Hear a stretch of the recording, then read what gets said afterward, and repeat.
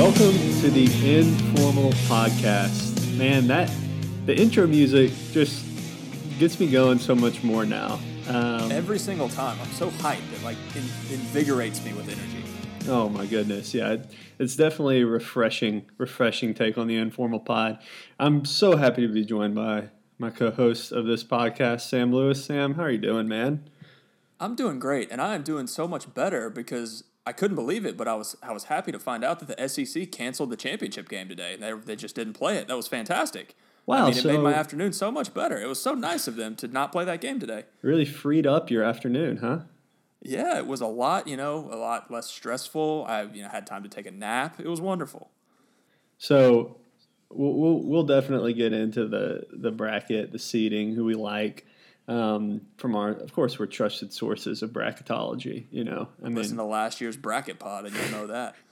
I think I picked Virginia to win it last year. We both might have.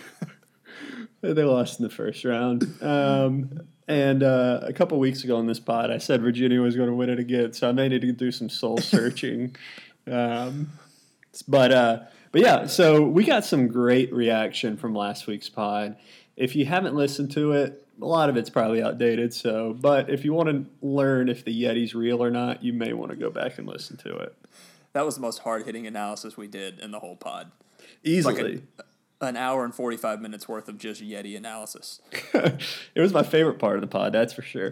So we did, like I said, get some feedback from the pod last week. So let's just go through some of this, sort of hit our quick hits, if you will. Some thoughts on some of the stuff we got in from it. So one person said that banning the shift, like we talked about in MLB games, that they're doing in the Atlantic League. They said banning the shift is like the NBA banning the zone, that it creates more scoring, even if it's a longer game because more guys get on base. Every change lately in professional sports is about getting more points scored because that's what people like to watch. What are your thoughts on that? This came in from a faithful listener who is not a big baseball fan, which I'm really interested to hear. Like, we're talking about baseball. You don't like baseball. At least let us know what you think about the conversation. So we really appreciate it. I had this thought while we were talking that it kind of dawned on me that the NBA did kind of ban the shift a while back, maybe in the 90s. I don't know. And you really don't notice it. But you can get away, you can ban the shift. Like we talked about, you can do it. It doesn't change things that much. I just think it takes out a piece of strategy. You take a weapon away from the manager, forcing everybody to play the same defense in a sport like baseball where everybody's already doing everything the same way is just a missed opportunity for me. I think it's a good way to differentiate between teams, from batter to batter. It's something different to look at. And I don't know that baseball necessarily wants more runs to be scored. They just want more action. They want more balls in play. They want things to move faster, which I've always kind of had a problem with because baseball moves slow. I mean, it does. Like you can take away some of the dead time, sure, but the sport itself is not going to be a fast-paced sport like, soccer or basketball. It's just not. But we really appreciated that feedback. That's a great point. Yeah, I should have mentioned on last week's pod and failed to. Well, I was actually talking to somebody at our facility this week about the shift and just sort of the new rule changes in general. And he'd recently read a book where they compiled all this analysis on the shift, where the team has moved an extra defender to the other side of the base for an at-bat. And pretty much it turns out that less people have gotten out on times that they've shifted than if they would have just stayed in the right spot. So, for instance, the biggest shift you see is with a left-handed pull hitter that you're going to move the third baseman over to where the second baseman usually plays and the second baseman in the shallow right. But most of the time, like the second baseman doesn't make that out. Like it's the third baseman who's just playing in the second base spot. So it's just fielded by a different person. But that out still would have been made if the second baseman was playing in his normal spot. As a pitcher, if players are shifted and they shoot it to the other side, I'm like, gosh, if they were only playing normal, this guy would be out right now, right? But I don't really notice the ones that are actually the shift works on. But it sounds like statistically, from what I heard, that the shift actually doesn't work. So that's interesting. I would be interested to read that that report, because everything, I mean, you just look at batting average across the league, and batting average is tanked. I mean, and you can pick out examples of guys. The first one that pops into my mind, because I'm a Braves fan, is Brian McCann. He went from being like a consistent 270, 280 hitter to now he's lucky if he can bat over 200 in a season, because a ton of his hits were, pulled line drives and ground balls in between first and second base, and that's an out now. There's not as many, batting average as a whole has dropped because pitchers are better, and like you talked about last week, people are trying to hit home runs, so you try to hit the ball harder, you're going to swing and miss more, batting average goes down. So there's more than one cause for that kind of thing. But I would be interested to read that, because everything I've heard is that en masse the shift does help teams to, I guess, turn more balls in play into outs. Yeah. Maybe that's not true. I don't know. I mean, this is informal. We're not doing our own field research. Exactly, right? I just throw the pitches, right? And you just watch the games. Exactly. So another thing we got back was we've had games fixed by refs within the last 12 years. That's technically true with Donaghy. That's not just a observation. It's facts. But they say anything we can do to remove humans from the reffing situations, we should do. Thoughts? I think that's theoretically that's accurate. I mean, there's certain extenuating circumstances that, I mean, you're not going to get rid of human officials at all or completely ever, because there's certain calls that you have to have a human person there to make. But if we have the technology to get it right 100% of the time, I kind of agree with this input that, yeah, if you can get it right, why wouldn't you? We're going to talk about VAR, the video assistant referee in soccer, shortly, and how my Swansea City Swans got absolutely just railroaded this weekend because the English soccer just doesn't have it. Every league in the world has replay except for the English league, and of course my team's the one that wears it on the nose. But if you have the ability I'm stepping on a point I'm going to make later. But yeah, okay. if you can get calls right, you should get calls right. Sure. I agree with that. They also said things got very formal during our pitching conversation. It was good material, but it was weird when you could tell one of you definitely knew what he was talking about. So, I mean, the thing that is a red flag for me here is they said things got very formal, which is the exact opposite of what we want in this podcast. So I'd like to take a moment and apologize for that segment. That was very wrong of us. I think it was good analysis, but that's not what you come here for, and we apologize. Also, it's a shot at me when you're saying that one person knows what he's talking about. So, noted. Well, it's my job. It's my job to know what I'm talking about. So, literally. The last thing this person wrote in said, why do you got to hate on Texas? I know we're bad, but, I also don't appreciate people using we're as, yeah. But I know we're bad. I'm a wee guy. But I'm going to appreciate the heck out of an opportunity to lose by 20 to a mid-major 5 seed in the tournament. Unfortunately, Texas is not going to get that opportunity. Maybe they'll at least lose to a mid-major in the NIT. Wow. You're not going to get that anywhere else, folks. You're not going to get that anywhere else. What a segue. Let's talk brackets. Do you have anything else before we talk brackets? Yeah. There's a couple more. Okay. We got a little bit more input into the pod. So I put up some polls from our conversation last week. A little bit of everything that we talked about. Got some good input. The first was, is the Yeti real? Okay, I mean, that, like we mentioned earlier, that was the main point of our podcast last week, the topic of our conspiracy closet, which we will get back to here at the end of this pod. That's a good one this week. A little foreshadowing there for you. But 65% of our audience said that, yes, the Yeti is real, which aligns perfectly with my beliefs. I am so proud of the audience that they actually took to my analysis and were persuaded by it. So, I mean, do you have a rebuttal from that is what I'm asking.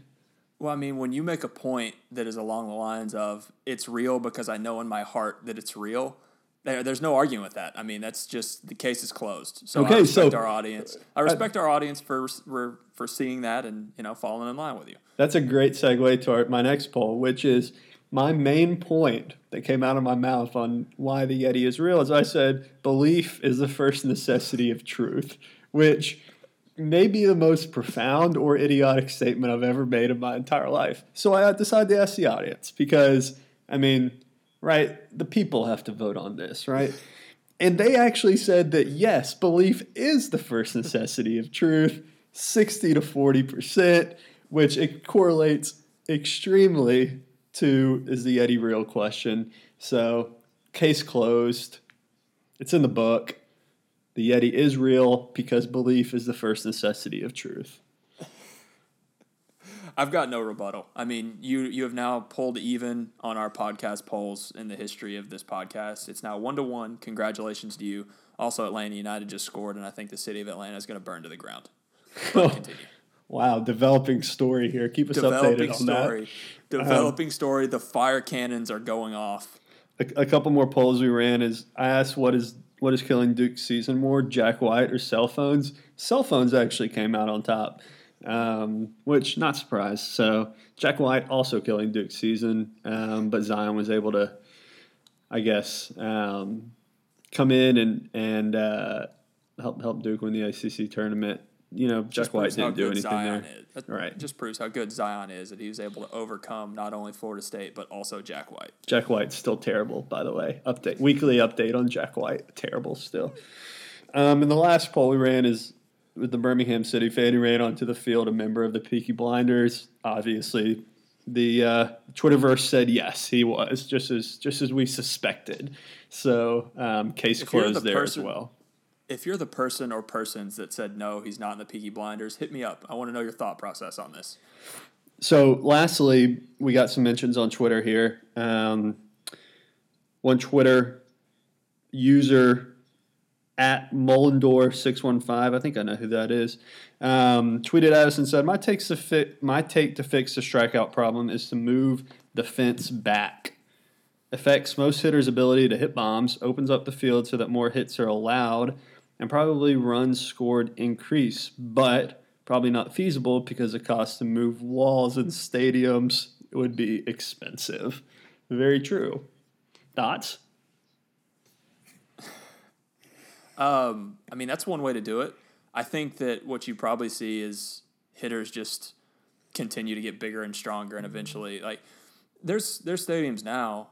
Like, you think about AT&T Park in San Francisco, and I think San Diego, Kansas City. There's parks that are huge that suppress home runs, but guys are still trying to hit home runs. You know, moving the fence back doesn't change the value of a home run. It just theoretically makes it a little harder to hit one.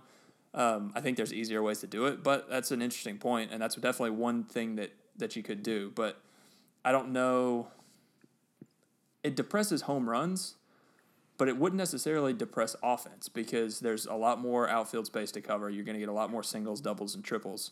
Which if that's what you want in your baseball, you know, that's a good way to do that, and there's something to be said for it. But I think that you're likely to see a lot of other solutions before they try that one.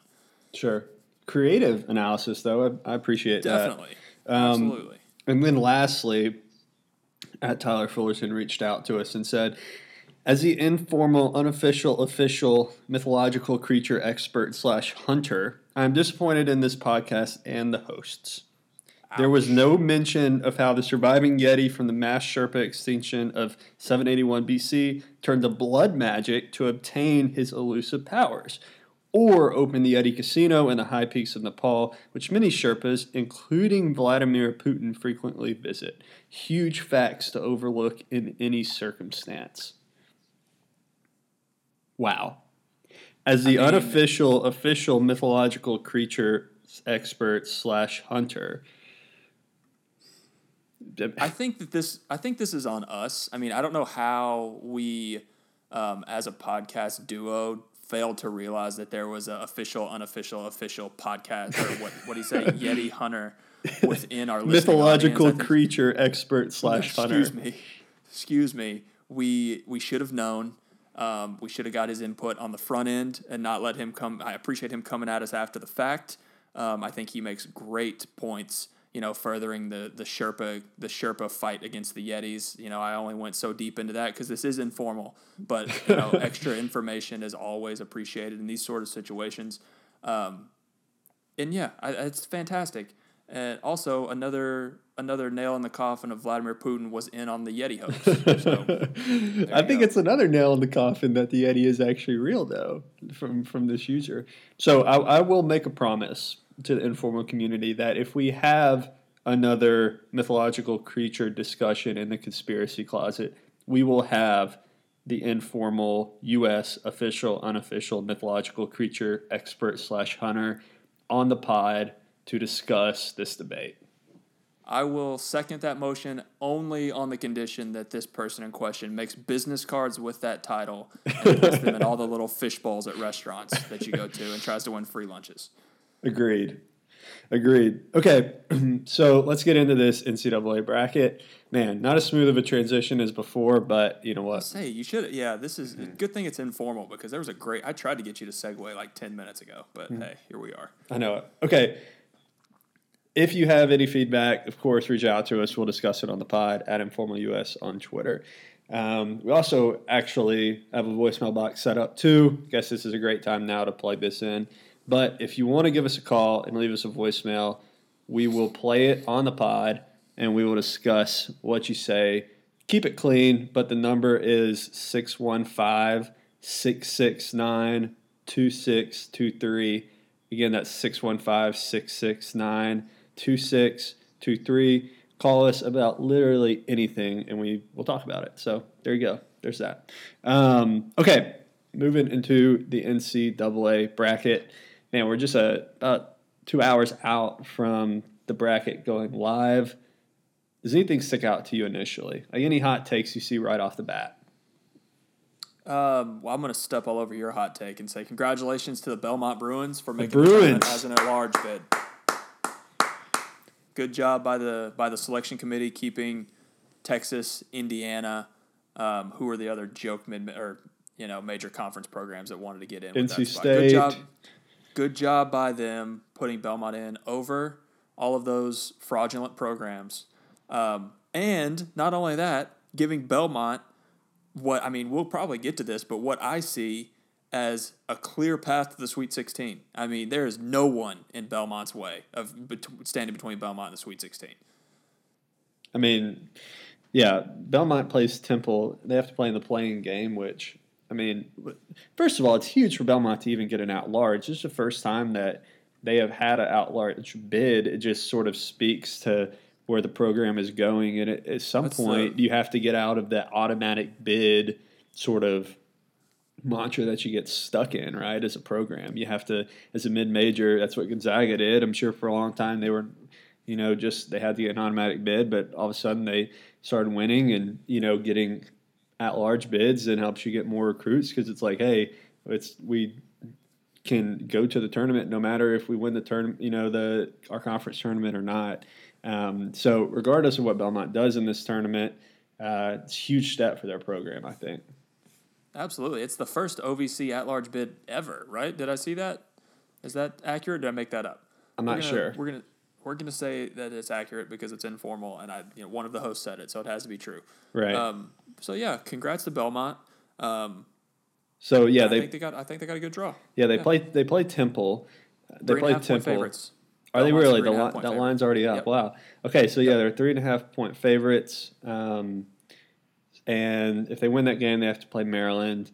Maryland as a 6th seed. Maryland, who I hated on in last week's podcast for being a big time team that probably shouldn't get in. Little did I know they were 22-10 at the time, so they're puts a damper on my analysis. But Belmont, hopefully, if they beat them, they'll probably get LSU, which is going through a dicey situation. So you never know. LSU in shambles. The artist formerly known as LSU at this point. So, yeah, Belmont has a pretty clear path to the Sweet 16.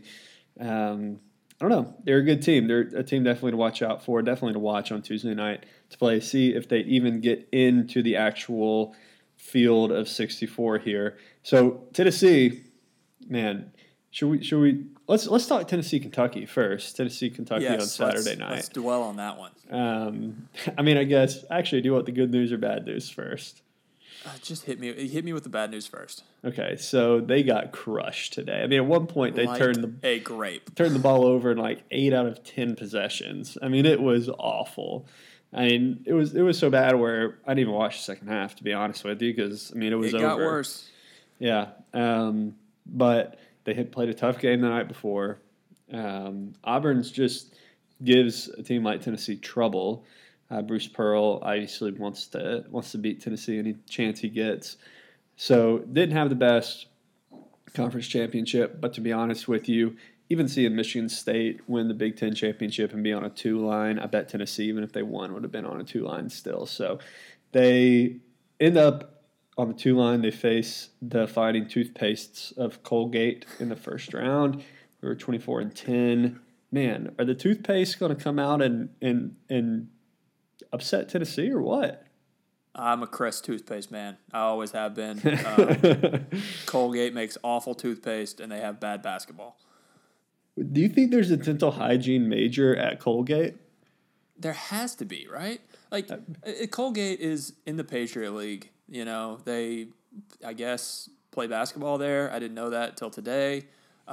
Congratulations to them for not being a 16 seed, but being a 15 seed. And congratulations to them for being 18.5-point dogs to our Tennessee Volunteers on Friday. I think that my take on today's game against Auburn is just that Tennessee looked completely gassed. I mean, you can talk about why they look gassed. You know, it's three games in 3 days. Auburn was playing their 4th game in 4 days. I kept waiting for Auburn to run out of gas. They never did. So it's concerning a little bit that, you know, on the 3rd day, Tennessee just looked dead in the water. But at the same time, Auburn shot 43s today, which is a lot. They only made 15 of them. It felt like so much more than that. Like it felt like Auburn made 33s. Every time Tennessee would go on a mini run, like there was a couple times in the second half where Tennessee would score 5 or 6 in a row, and then Auburn would come down and make 2 threes in a row, 2 consecutive possessions, and it's like, okay, well, there went that run. You know, it's gone. We couldn't get – see, I told you I'm a wee guy. We couldn't get Grant Williams the ball on the inside. Admiral Schofield didn't show up today. Lamonte Turner was the only guy who really looked like he had it. And it's disappointing, but I'm choosing to focus more on Saturday's game against Kentucky because that shows you how good Tennessee's team can be in a game where they did not play well for 35 minutes. They were able to hit big shots, get big defensive stops, and pull out a game against the top 5 team in just a really tough environment. And yeah, they came out today and laid an egg, but I would rather them lay the egg today than next weekend. So that's the way I'm choosing to look at it. I'm choosing to be optimistic, which is weird for me. But yeah, that's what I think about it. I'm just hoping that we don't see Auburn at any point in the tournament, which looking at the bracket, it doesn't look like we will unless somehow we make the national championship game. But, that's all I want to say about this Auburn game. I hope we never play them again. Bruce Pearl's insufferable. And, yeah, I had good riddance. I hope we don't have to play them anymore. So can we talk about the Kentucky game now? You could play Auburn in the Final Four actually. They're in that Midwest bracket. Yeah, you're on the same side of them, and you're on the same side as Kentucky. Sign me up for that. I'll take either one of those games. Give me the Final Four. I don't care who we play. So Jay Williams put you guys in the Final Four against Kentucky just now. And man, had what Kentucky a game winning. that would be. Had Kentucky winning. What a game that would be. Can we all just agree to root for that to happen? After the game they played on Saturday, if we get round 4 of that would be fantastic. All right, so talk Tennessee, Kentucky on Saturday night. Then I'm going to give my thoughts on Tennessee in the tournament this year. Okay, so my takeaway at the end of that game was that Kentucky's really good. Like, P.J. Washington, I can imagine how frustrating he must be for a Kentucky fan because there are instances inside of games and 5 and 6 minute stretches where he just looks like an NBA player playing, it looks like a man amongst boys. And then he'll either get a ticky-tack foul or, have a call go against him and he kind of, I don't know if he hangs his head or what, but he'll just disappear. Like, I think he only played 5.5 minutes in the first half of that game on Saturday. And then he comes out in the second half and feels like he absolutely dominates for about the first 8 minutes of the second half, but you look up and he's only got 12 points. But still, I mean, regardless, he didn't have any in the first half, so he had 12 in 8 minutes. Yeah. So that's he got hot. He carried him for a while. He was really instrumental in Kentucky pulling out to the lead that they had. Then you got a guy like Reed Travis, what's his name? I don't know. He's good. Reed Travis. Yeah, and when their guards... He's got 2 first names. I'd never trust a guy with 2 first names. I'm sorry. If you're out there with 2 first names, I'm questioning you. But if Kentucky's guards, if Keldon Johnson and Tyler Hero make their jump shots, that's a really good team. If Tyler Hero is a bucket? He's not a bucket. He is firmly not a bucket. And I would also... like to preach the Tyler Hero principle right now. If you're playing Tennessee at any point during this tournament over the next 2-3 weeks, hopefully, don't say anything to Admiral Schofield. Like, if you score on Admiral Schofield, keep your mouth shut. If you block one of Admiral Schofield's shots, don't say anything. Because the first time you run your mouth to Admiral Schofield, it's over. He's going to make every shot he takes for the rest of the game. He's going to dunk on you. He's going to murder you like he murdered that poor guy from Mississippi State on Friday night. Just don't talk to him, because once you get his motor going, it's over. That's an aside. I think Kentucky is one of the top 5 teams in the country. Looking at their bracket, I think I've got them in the Final Four. I mean, we're gonna dig into that later, but I would pick them to come out of that bracket. And Tennessee winning that game in the way they did was very encouraging, notwithstanding the way the Auburn game went today. They were 7 of 9 from 3 in the first half, which I was sitting here with a friend of mine watching the game, and I just asked him, I was like, you think that's sustainable? And he just started laughing. Like, there's no way you're going to sustain 7 of 9. What I didn't expect was for them to come out and miss their first 8 threes in the second half. And for them to, pull through that, missing 8 consecutive three-pointers, to at the end of the game, Grant Williams hits a big 3, then Admiral Schofield hits a big 3, and then Lamonte Turner just hits the dagger at the end to give Tennessee the win. Lamonte Turner, who over the last 3 weeks of SEC play, I believe the stat was 6 for his last 46 from 3. 6 for 46. Yeah, that's 6 for 46. And it's better than Jack White. It's better than Jack White, but not by much. I mean, that's Jack White level. He did make 6, which Jack White makes 0. So, inherently it's better, but it's in the same realm. And I've been saying for the last couple of weeks, I've been saying to trust Lamonte that he'll come out of it. He's a big shot maker, but I'm not going to lie to you. Yesterday, when he was pulling, shots early in the second half, missing everything, his shot selection is awful because he thinks he's going to make everything he shoots, so he's never seen a shot that he doesn't like. I really started to question Lamonte about halfway through the second half yesterday. I was like, at what point do you just have to sit him down? Because he's shooting us out of the game. And then for him to step up and hit that 3 the way he did at the end, I mean, just ice in his veins. Like, it was good the whole way. It never had a chance to miss. And it's just fantastic. It's one of the one of the best experiences of my fandom of the Tennessee basketballs. And it's great. This senior class is now, I think, 6-4 against Kentucky, which will probably be the first senior class to have a winning record versus Kentucky since who knows when, Ernie and Bernie in the 70s. I don't know. It's fantastic. Tennessee fans, focus on the game Saturday, not the game today, and drive to Columbus and root these boys on against the Fighting Toothpastes on Friday. Yeah, then they'll have Cincinnati and Ohio in round 2. Oh, yeah, I don't want to talk about that. So Tennessee is the 5th overall seed, I saw, the number 1-2 seed, yet we still have to play an away game in our second game. How does that work? It makes no sense. Doesn't matter. Tennessee's going to beat Cincinnati by 12 points. So, okay, Tennessee is a great team. I mean, were 29-5 this year. I mean, the teams they lost to were Auburn twice, which just seemed to give them fits, right? They lost to Kentucky once. They lost to LSU. And what was the last team they lost to?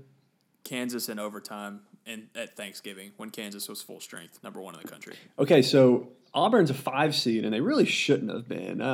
Auburn should not have been a 5. They should have been a 4. Auburn's a really good team. So, I mean, really, if you think about them as a 4, Tennessee didn't lose to anybody lower than a 4 all year long. I mean, they're a solid team. But the thing, hopefully you can follow me here at this analysis. The thing that worries me about Tennessee is teams that usually win the tournament are teams that excel when things go haywire, right? Like these games aren't always as cookie cutter as conference games or non-conference games, in the sense that things get a little wild, emotions are high. You can't always get into a set and run an offense. And Tennessee is okay in transition, but like they just work well because they work good as a unit. You know, they work good in a system. They play really, really hard. And all those things aren't bad. All those things are really good. But sometimes in the tournament, if a team gets hot, you know, that's really and just sort of creates havoc. That's a team that could take Tennessee down. That's exactly what Auburn is, right? Auburn's a team that if they come out and they hit their shots and, you know, they feed off of that, they're probably going to win, right? I mean, that's just how it's going to work. But there's times they come out and they don't hit shots, and that's when they're going to lose. You know, and for Auburn, they're not going to be able to go throughout the entire tournament hitting, you know, a ton of shots. Like, they're going to have a game where they're not going to shoot well and they're going to lose. That's just what's going to happen. But if Tennessee runs into a team like that, you know, a team with really high energy, a team that's, you know, just electric up and down the court, you know, then they're kind of a lot like Virginia in that way. Virginia's a great team. And they're the 1 seed, which is funny that they're both in this bracket, but both teams play, you know, really good defense most of the time, and they just suffocate you with sort of their scheme and how well they run it, you know, and the guys they have on the court that are really experienced, you know. But if things sort of fall apart in that sense, that's how Virginia got beat last year, and it sort of worries me about Tennessee going through. I don't know if that makes any sense or not. It absolutely does, and I kind of wanted to make a similar point. Like, Rick Barnes has got a ton of credit this year. Every time we play a nationally televised game, they talk about how, like, Tennessee doesn't have any 4-star players. Tennessee doesn't have any top 100 ESPN recruits on the team, and Rick Barnes has turned them into a number 2 seed. Like, could have if they would have won today, I think they would have got a 1 seed. But a team that's in an argument for a 1 seed, with their highest rated player being Yves Pons, who I think played like 7 minutes total this weekend. And he deserves all the credit in the world for that. Like, the player development that program has been able to produce over the last 3 or 4 years is outstanding.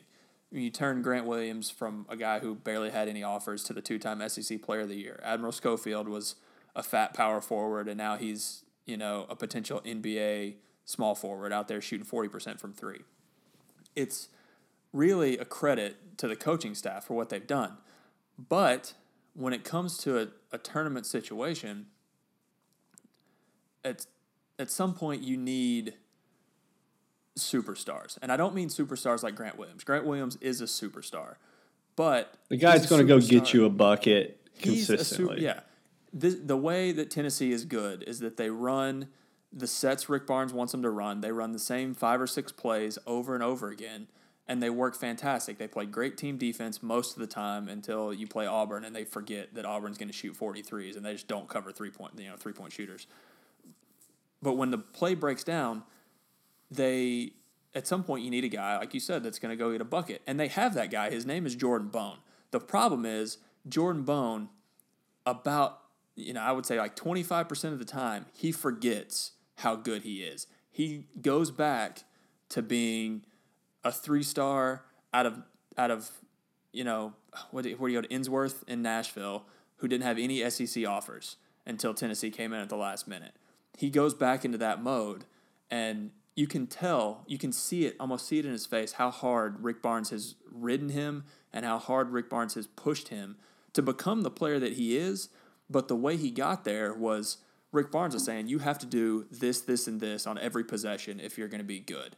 And now, Jordan Bone is to the point where he doesn't have to do every single one of those things. He can just go get a bucket. He can get to the rim on anybody at any time. And there's 4 or 5 times every game where he'll do that. He'll put his head down, he'll go by the first defender, and he'll finish a tough layup over whoever your rim protector is. But it's like he forgets that he can do that. Or he's still, he's reverting back to what he was 2 years ago. And he just pounds the ball and tries to go into their offensive sets. If he can come out of that and he can get the ball, push in transition, take his open shots when he's got them, get to the rim, create stuff when things are going poorly, then I firmly believe Tennessee can make the Final Four. And you saw a little bit of that against Kentucky. But today, and we were recording on Sunday, obviously, against Auburn, there was a couple of times when Tennessee started making a little comeback in the second half.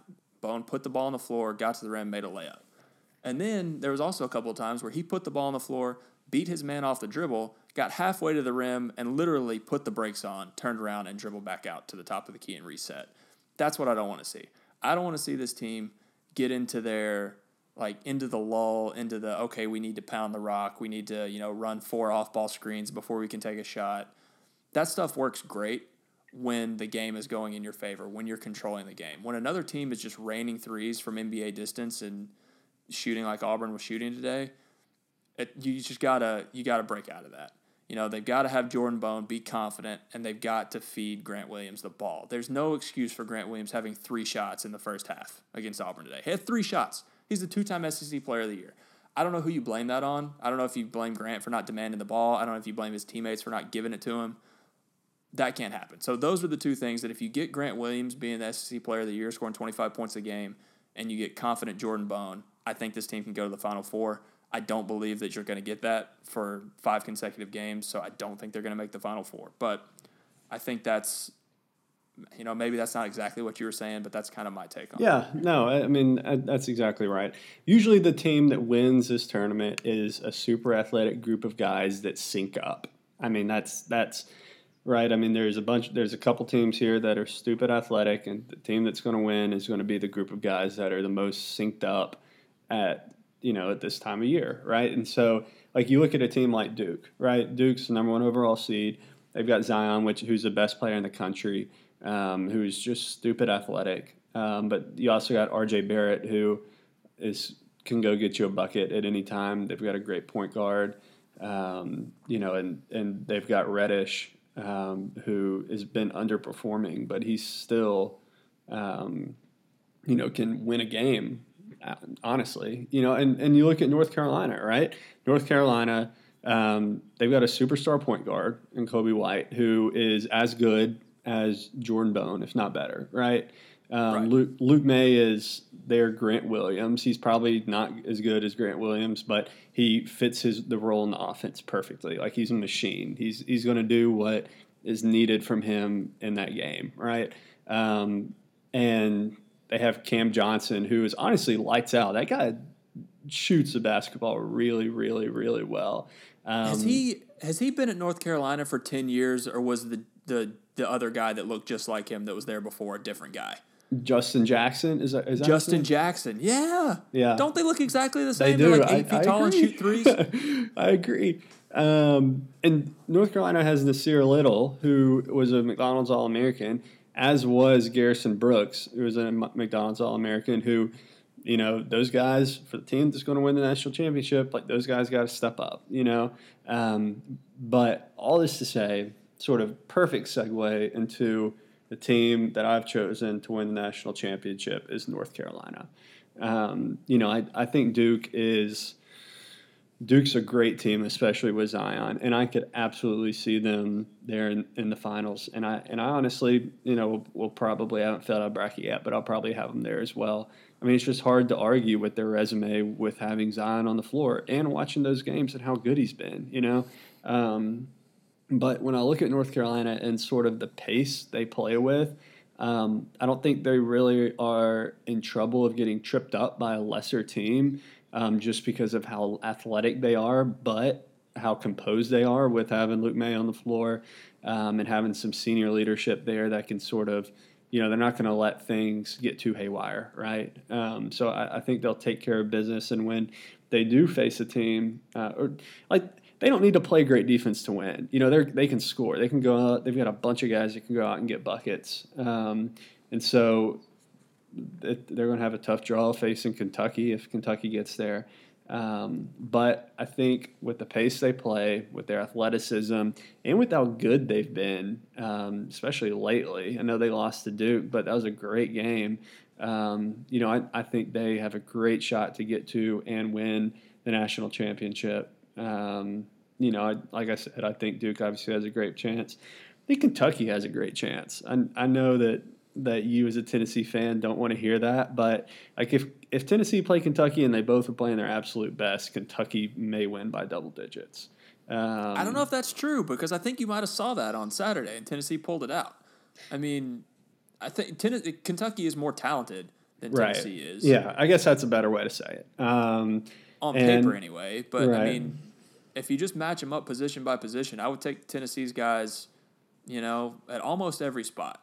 Except maybe Keldon Johnson over Lamonte Turner, but I think the honest truth is like you look at the guys running off the bitch for Kentucky. They've got these McDonald's All-American young guys running off the bench when Tennessee's got Fulkerson off the bench. That's the biggest problem. And so if those guys come in and they've gotten a lot better, just because they're growing, right, and they're learning and they're getting better. So they're not freshmen anymore; they're sophomores now.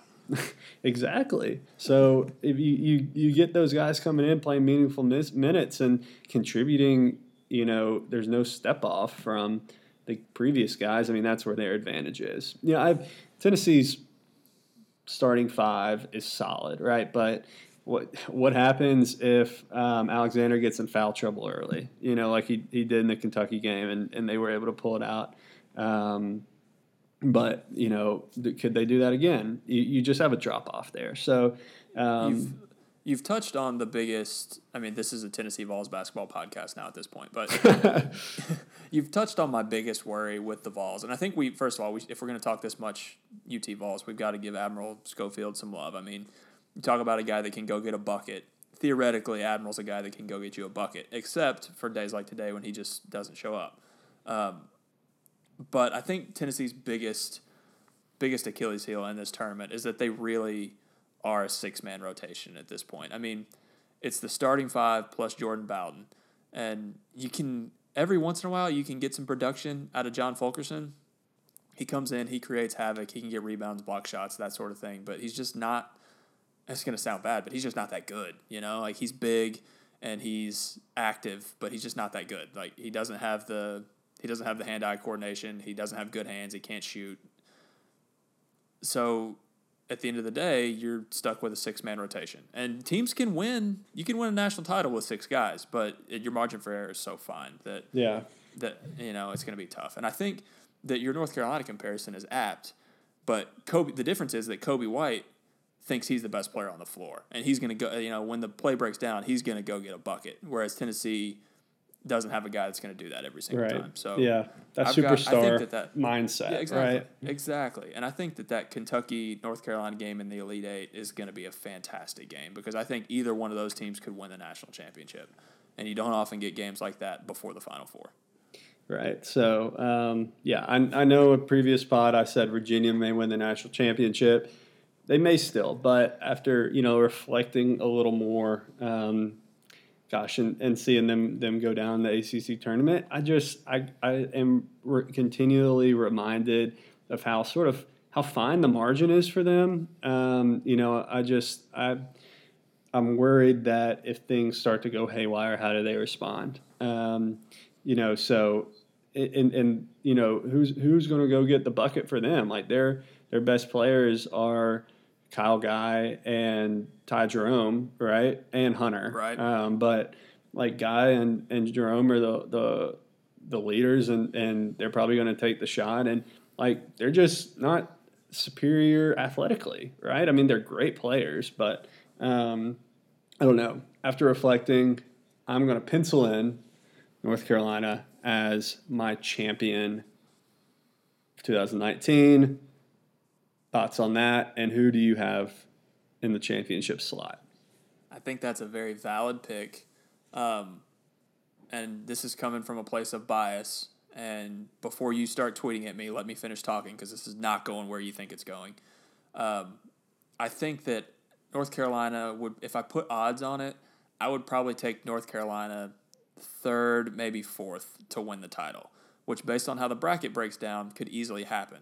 What I think is not advantageous to them is that they have to play Kentucky in the Elite Eight. That's what scares me. And when Kentucky plays the way Kentucky can play,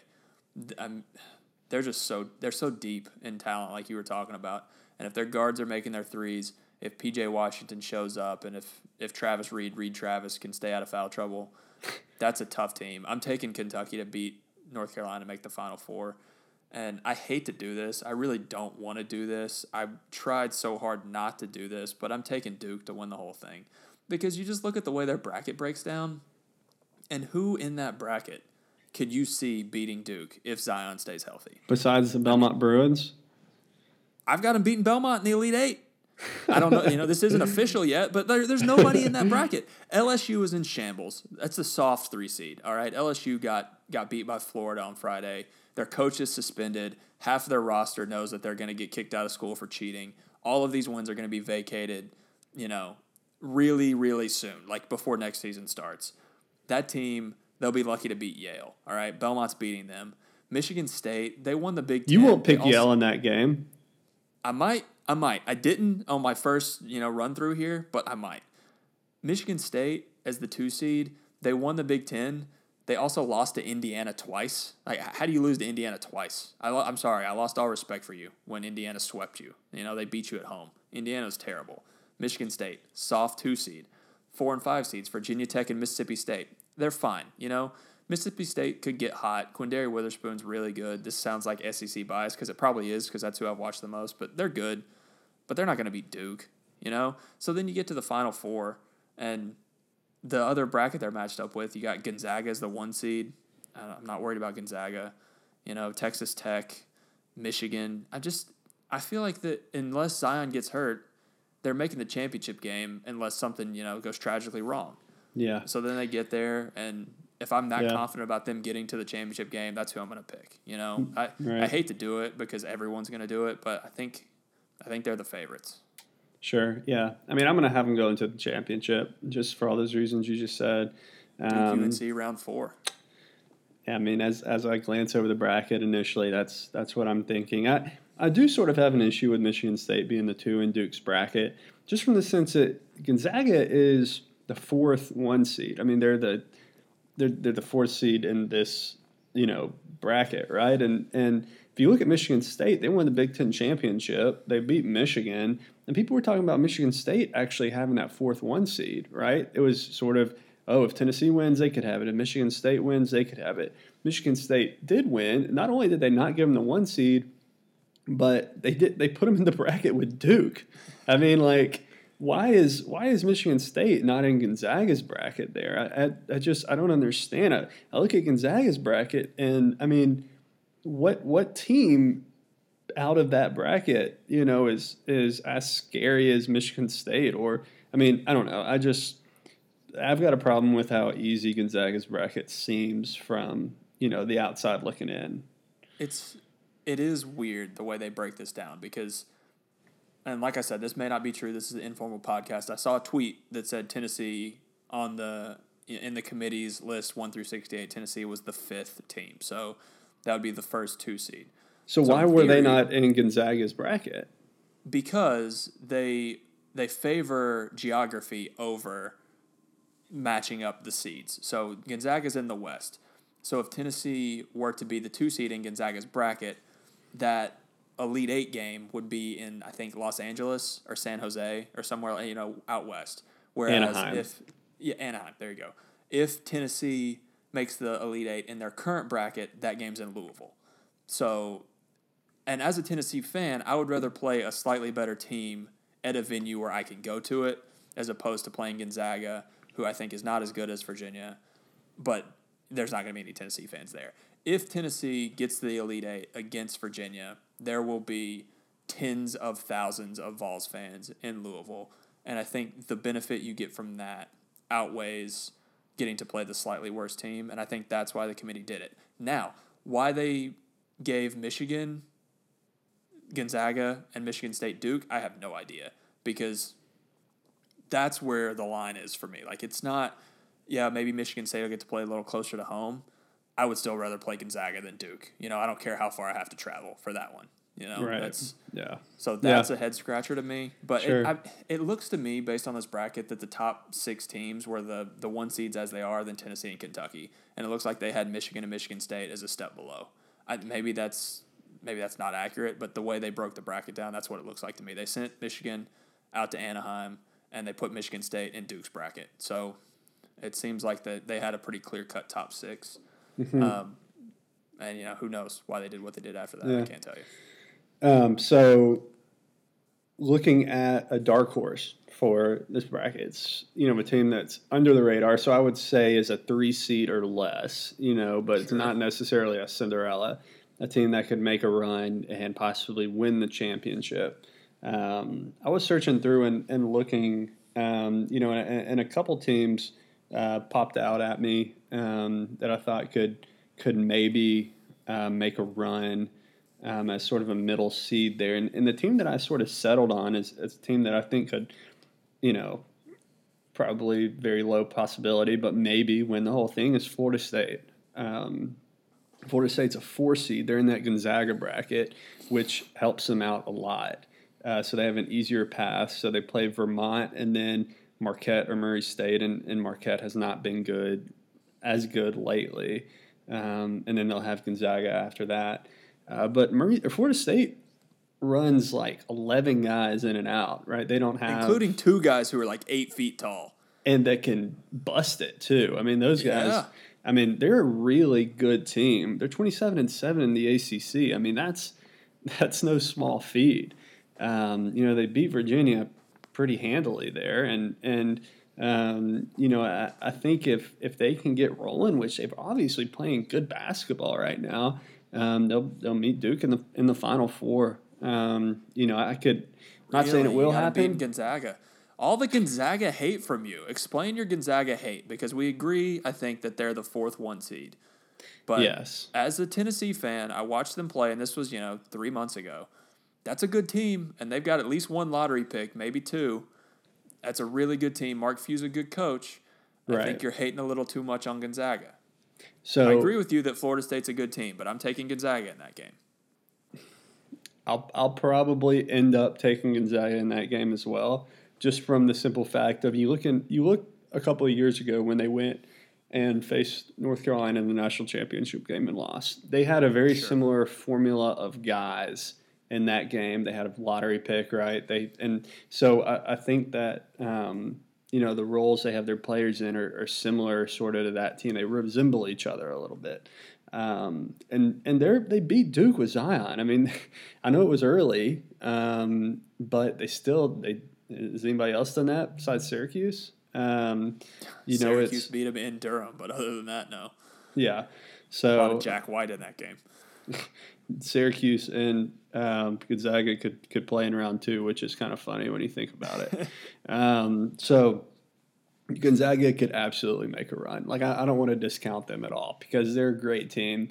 I haven't watched them play really all year because they're out west and they don't play any teams once conferences get started, and I don't watch a ton of college basketball until football's over, so haven't seen them play a ton. But there's a reason why they're 1 seed. They've only lost 3 games all year. But the fact that they were able to be upset in the WAC conference championship, allowing St. Mary's to steal Lipscomb's bid is what they did. Yeah. What if it was the Belmont Lipscomb matchup in the 11th? Oh my gosh, how incredible would that be? It would be fantastic. The Battle of the Boulevard, or whatever they call it. Yeah, Battle of the Boulevard. Too bad that St. Mary's had to go steal that. But a little chink in Gonzaga's armor there. So, I have no doubt they're going to be good and they're going to be a force to be reckoned with. But, I think Florida State's really good too. So, I don't know. Well, let me give you my dark horse. So, what are the parameters? It's got to be greater than a 3 seed, potential to make the Final Four, win the national championship, right? I'd say it can be a 3 seed. I'd say that. Like a 3, not very often does a 3 win the national championship. So I'd say anywhere from like a 3 to a 7, right? Or 3 to an 8. Sure. Okay. So I don't know if I've made my position clear on this, but I don't think there's very many good teams in college basketball this year. I think there's 6 to 8 good teams. I think the national championship is going to come from one of those 6 to 8 teams. That being said, a lower seeded team that jumps out to me that could really make a run. I honestly think Belmont's going to make the Sweet 16, and I think that they could beat Michigan State and make the Elite 8. That they could also lose to Temple. So I'm not going to give you that one. We've talked a lot of Belmont. Yeah. This is a Belmont podcast. I'm not going to give you that one. The one I am going to give you is a team who was, I believe, preseason top 5, was definitely ranked in the top 10 for the majority of the first part of the season. They had kind of a disappointing conference record, but they made a deep run last year, and they brought back all of their players, 5 returning starters, and that's the Nevada Wolfpack. And they're a 7 seed. They've got Florida in the first round. Florida's fraudulent. Don't worry about Florida. Florida's not going to win a game in the tournament. How was that guy from Florida not fouled on that play, by the way?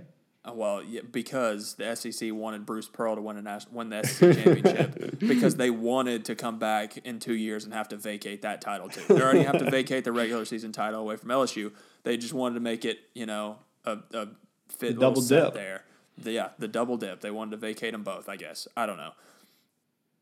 But Florida sneaks into the tournament anyway. They're going to get beat by Nevada. Then Nevada's 2 seed is Michigan, who is good, but you know what? I'm not scared of Michigan. I'm not scared of Michigan. I'm not scared of Texas Tech, who's the 3 seed in that bracket. So I could see a pretty easy path for Nevada to make the Elite Eight against Gonzaga. And once you get there, anything can happen. I would take Gonzaga to win that game. I think Gonzaga is a good team. But Nevada's got the experience. They had a disappointing year, but you've got a group of guys who did they make the Final Four last year? They go out in the Elite Eight. I don't remember. I don't have it in front of me. I believe they were Elite Eight, but I may be very wrong. They got beat by Loyola, didn't they? I feel your pain, Nevada. But you've got the tournament experience. You got the twins. Was it Caleb and Cody Martin, who are both probably NBA players? I mean, I could definitely see them getting the Elite Eight. And then if Gonzaga stubs their toe against Florida State, or if Gonzaga has a bad game, they could be in the Final Four. So that's a lower seeded team who I think, first of all, is good. Second of all, has a pretty clear path to make a deep run.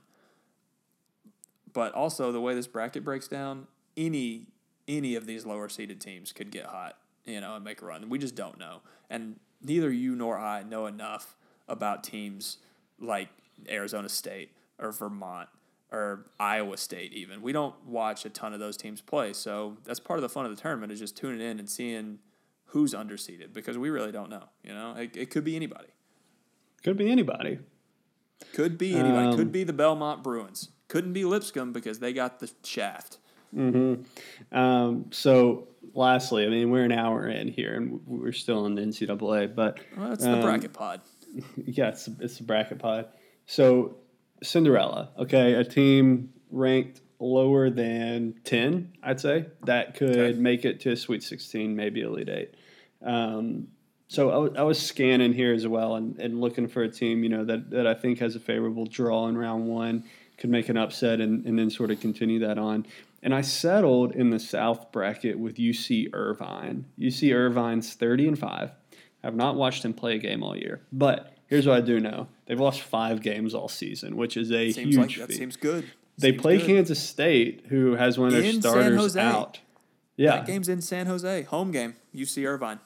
Kansas State has one of their starters. When they showed the little video of them, jumping up and down, celebrating that they made it into the tournament, or whatever, as a team that's 25-8. Yeah, you're going to make it in.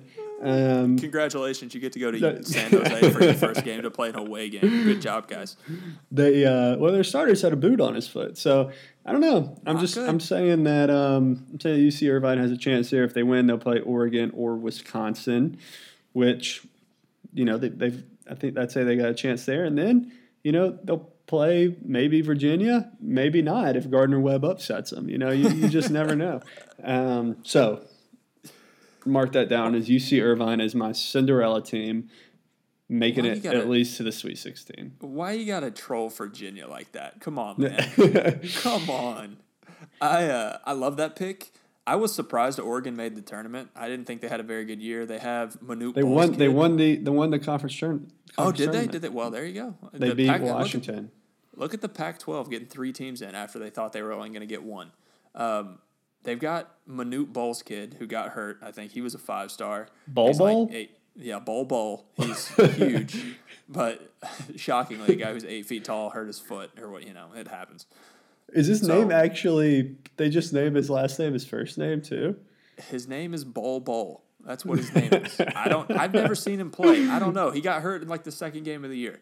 But that's his name. He's Manute Bol's kid. I think he's legitimately 8 Bol feet Bol. tall. I don't know. It's going to be tough to not play with Bol Bol. I don't know what they're going to do. But I've got the bracket odds. I've got the odds pulled up for the first round.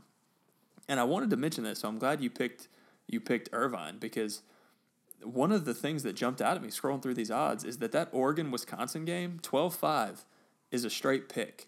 That's an even line. Oregon versus Wisconsin.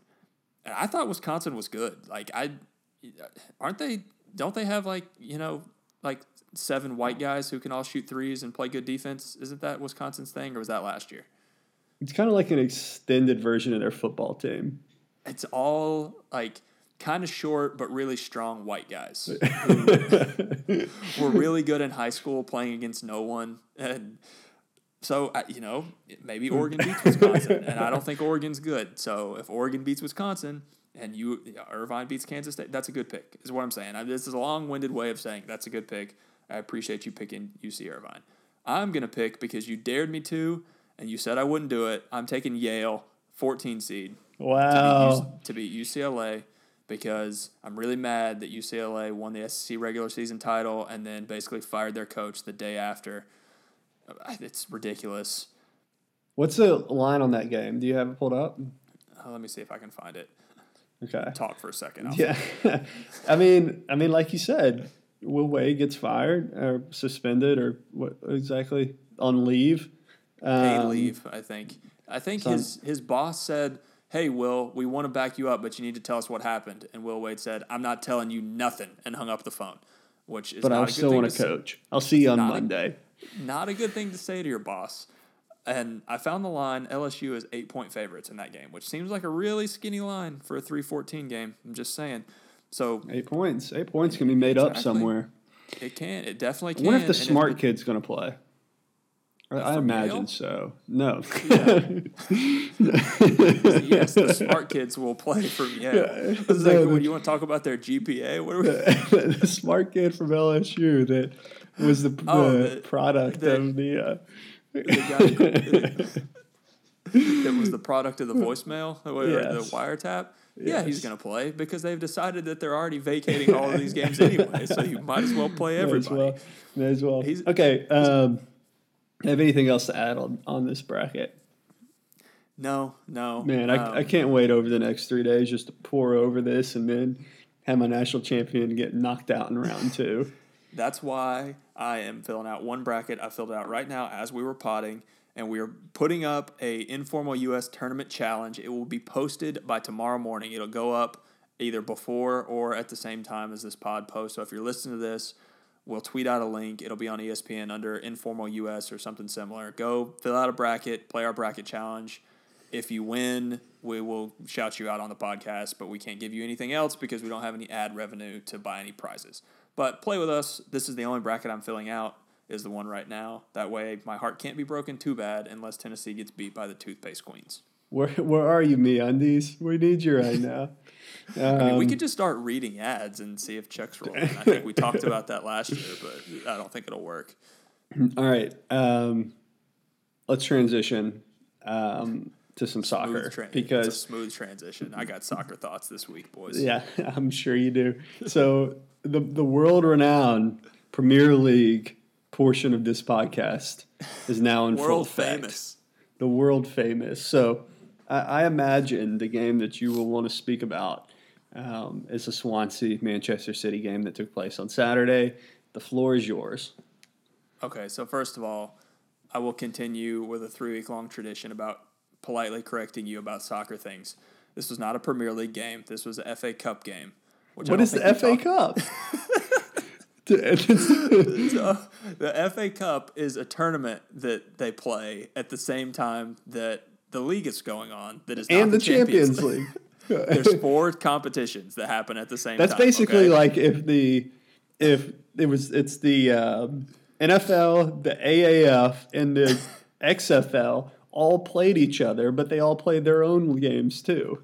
That's exactly what it's like. I'll explain it to you in this is baseball stupid. terms. So it would be like if Major League Baseball had a tournament that happened concurrently with the regular season, and every professional baseball team, every affiliated baseball team got to play in this tournament. So from the major leagues all the way down to rookie ball gets to play. That's what the FA Cup is. I'd be in for that. It's cool. It's great. And they start off with, like, the big teams don't come in until, like, the second or third round, I think. So they let the little guys knock each other out. But you get awesome games like we had on Saturday, which is, I think, a quarterfinal where Swansea, who's in the second division, my team, my Swansea Swans, got relegated last year. It was a sad day for everybody involved. They're mid-table in the championship. They're not getting promoted this year. It's another sad day. But they're in the quarterfinal of the FA Cup. They've made it all the way to where they're in the last 8 of this tournament that starts out with hundreds of teams. And they're playing Manchester City, who's the best team in the world. They're getting them at home. I don't know why. I don't understand why this happens. I don't know. I can't tell you. I think they flip a coin. I don't know. If you're a Swansea fan, you got to be pumped for that. Pumped? I was that's pumped. Like it's like the Yankees. Pumped. It's like the Red Sox coming and playing in Altoona. Well, it's not exactly like that because Swansea was in the Premier League last year, but I hear your point, okay? You got to be pumped. I was pumped. I bought ESPN Plus just to watch this game, okay? So there's got to be a free trial deal, right? Yeah, but, whatever. I just wanted everyone all in. I thought we were going to beat Manchester City, so I was going to need to watch the game next week, too. It didn't work out. So Swansea comes out, and normally when teams play Manchester City, they take all 11 of their guys and basically, like, put them in their own penalty box and just, like, set up a literal wall there and say, okay, take as many shots as you want. You're not scoring. Like, we're not – as soon as we get the ball, we're just going to hoof it as long as we can. You go run it down. We'll be waiting when you come back. Like, we're going to play for 0-0, basically, when you're playing a team that's that much better than you. Swansea does not do this. Swansea's like, oh, yeah, we're Swansea. We're great. We're coming out. We're going to press high up the field. As soon as they get the ball, we're running at them. It's basically the equivalent of running a full court press in basketball. So for like the first 5 minutes, they're doing this. It doesn't work super great. We get the ball back a couple of times, immediately turn it over, and Manchester City goes on breaks. The Swansea goalkeeper makes a couple of good saves, and Manchester City trips over their own feet a couple of times to keep it even. About the 10-minute mark, Swansea gets a penalty. I told you I'm a wee guy. I was there. I was in Wales helping out. We get a penalty. One of Manchester City's defenders was just, viciously took our guy down in the box. It was a dirty tackle. We get a penalty. Sure. We score 1-0. I'm jumping up and down in my apartment. I'm waking up the neighbors. This was great. It's fantastic. I couldn't believe it. Not only that, we come in about 15 minutes of game time later, score again, 2-0. Swansea's up 2-0 on the pitch. I am talking all manner of junk to our Manchester City fan. I mean, just firing texts off. Come to find out, he doesn't have ESPN Plus, so he's not even watching the game. But he's getting the play-by-play from me, buddy. Let me tell you, I'm letting him hear it. This probably was a mistake. It was probably a mistake to do that. Second half. So I mean, at this point, as a non-soccer fan, I would imagine you would take the strategy that was aforementioned and just stack everybody in the boxes. You're like, you're not scoring. We're already up by 2. Is that what they did? Exactly. That's what they should have done. And after the game, they interviewed one of the players, and he said I can't do the Welsh accent. I think he was French anyway. So it's like a French person that works in Wales and has just a really weird accent. I'm not even going to try it. He basically said that it's like, that's what you wanted us to do. You wanted us to stack everybody in the box, but that's not what we do. We were going to go out and try to get a third goal. That's all well and good. Whatever, fine.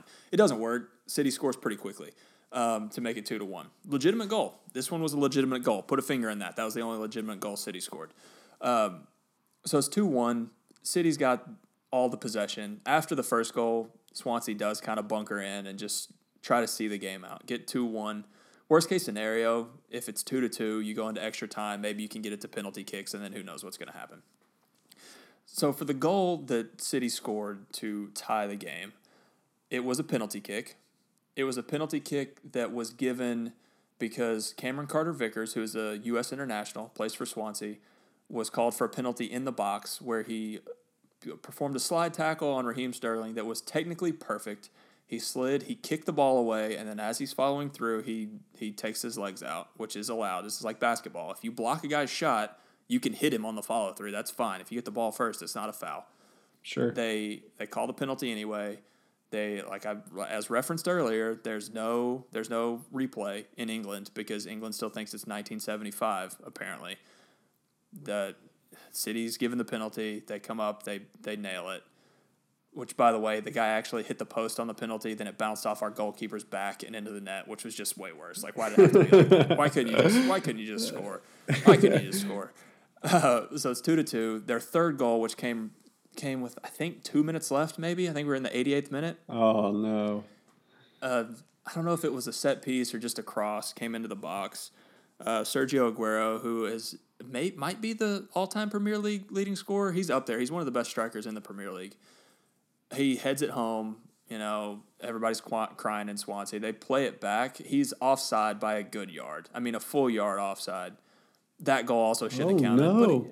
But again, are we in the conspiracy closet already? Oh, this is not a conspiracy. I'm telling you facts. He's a full yard offside. They didn't call it. Swansea loses 3-2. After the game, they interview Pep Guardiola, who's City's manager, one of the best managers in the league, or one of the best managers in the world.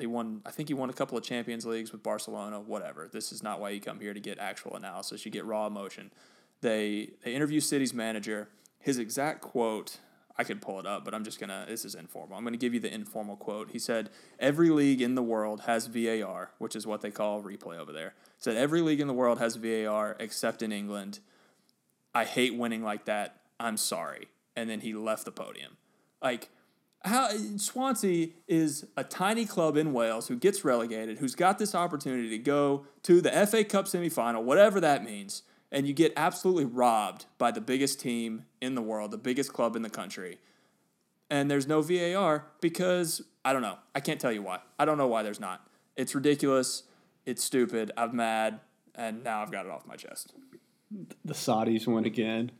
Exactly. Yeah. Way to go. Way to go, United Arab Emirates. Hope you're happy. I hope you gave that referee's family a good Christmas dinner or whatever. I don't know how this works.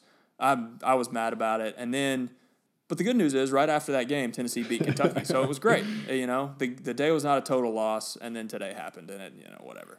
If you happen to be a Manchester City fan and would like to rebuttal, please call us on our line and leave a voicemail, and we will absolutely play it. Please call in and week. defend your cheating boys. Please call in and defend your boys. Do you have any other soccer news since we last spoke? No, it was a pretty light week in the actual Premier League because the FA Cup was going on. Liverpool did pick up 3 points in the game they played. I can't pull it up now. I think they played Fulham today. Obviously, Manchester City didn't play a league game today because they were busy robbing Swansea in the FA Cup on Saturday.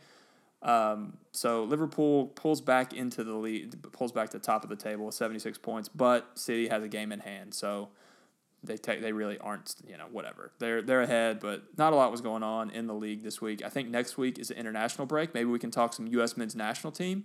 We've got a couple of friendlies next week. I would love to talk about that. That'll be great. So no Premier League next week. So Premier League will be back on the pod in 2 weeks. Soccer is so weird, man. 2 week break. We got international break next week. We're really diving into Greg Berhalter's first full squad call up for the March friendlies. Speaking of the Euros, Rory won the Players this week. Rory did.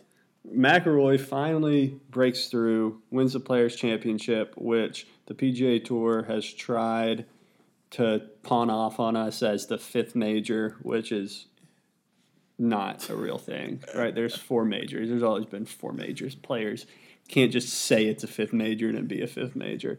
And it has the largest purse on. No. Well, yeah, that's because they don't let amateurs in, so it's got to be a major, right?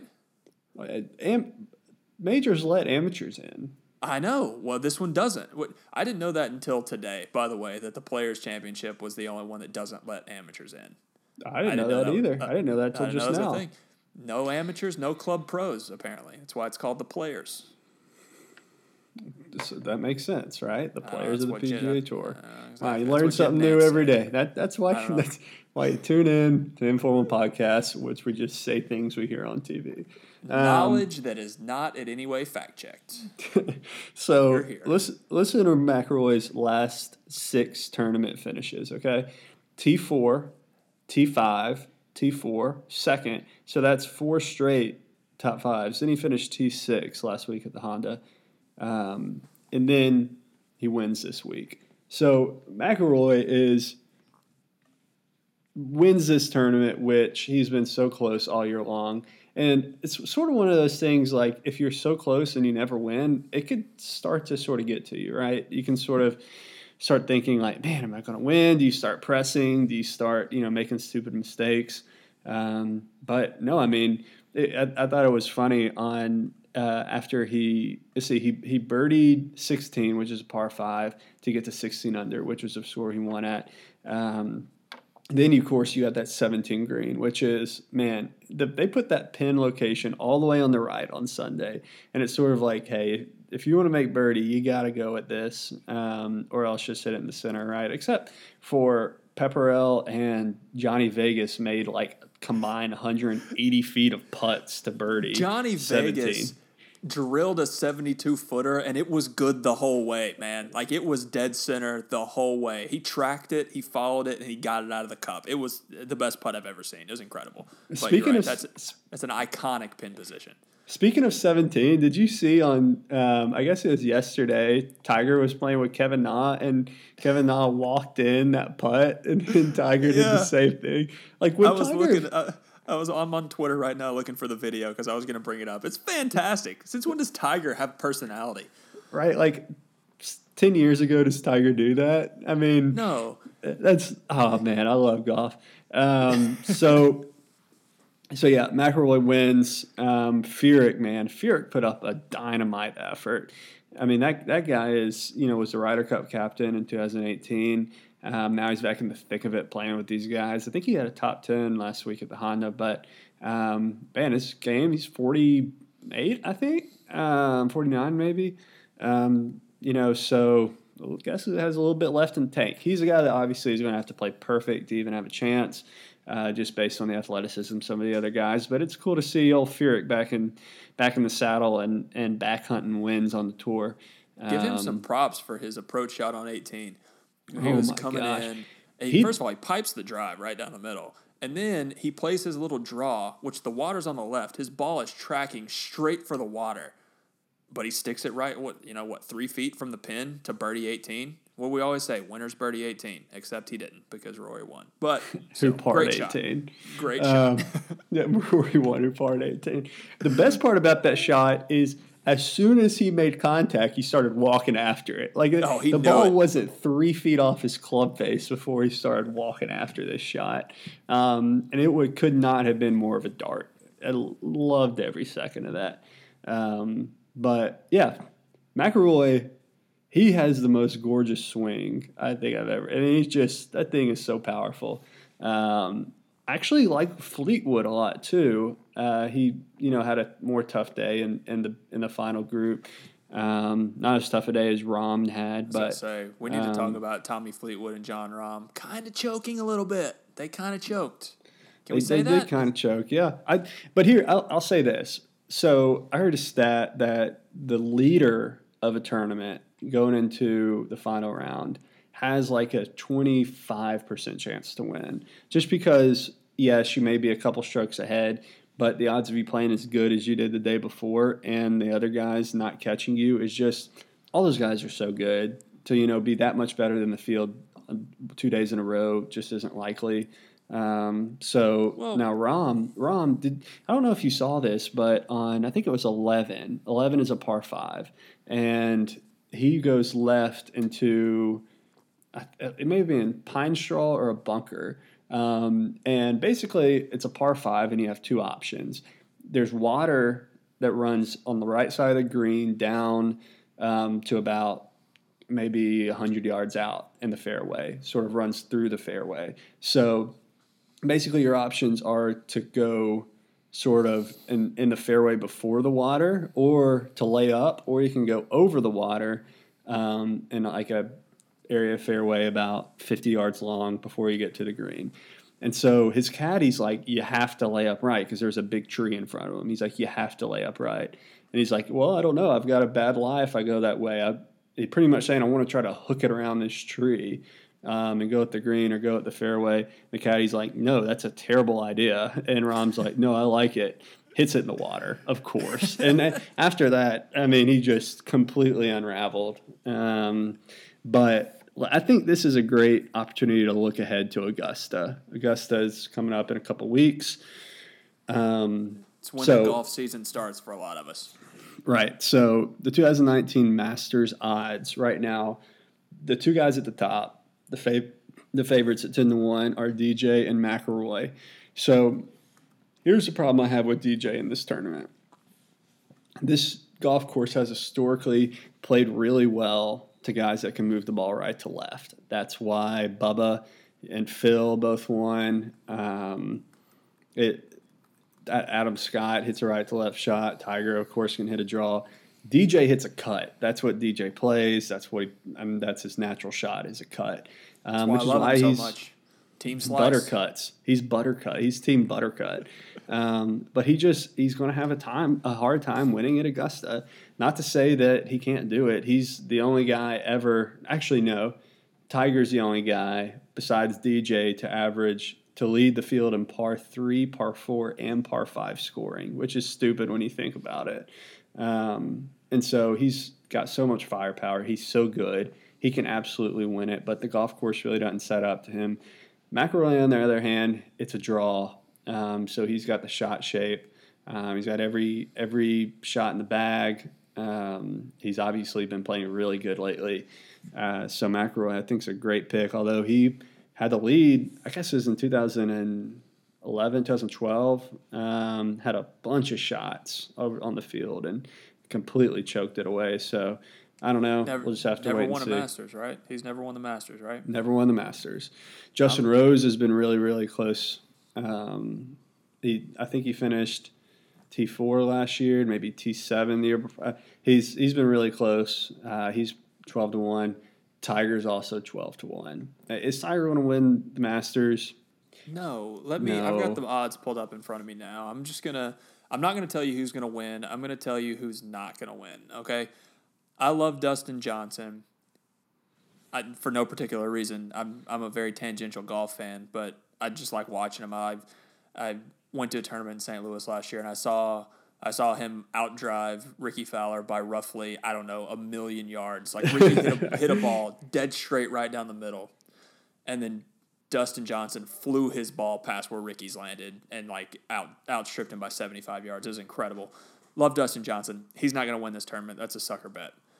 Tiger Woods 12-1. That's a sucker bet. He's not going to win this tournament. Jordan Spieth, who I'll give you the floor to let you talk about in a minute if you want to, at 14-1, the 5th best odds, not going to win this tournament. That's a sucker bet. That's for people like me who haven't been watching golf, who are like, Jordan Spieth, he's good, right? Why is he 5th? I'm going to take that. That's not a good idea because you listen to people like Austin Coley on the Informal Podcast and he tells you why. So why should you not take I keep calling him Justin Spieth.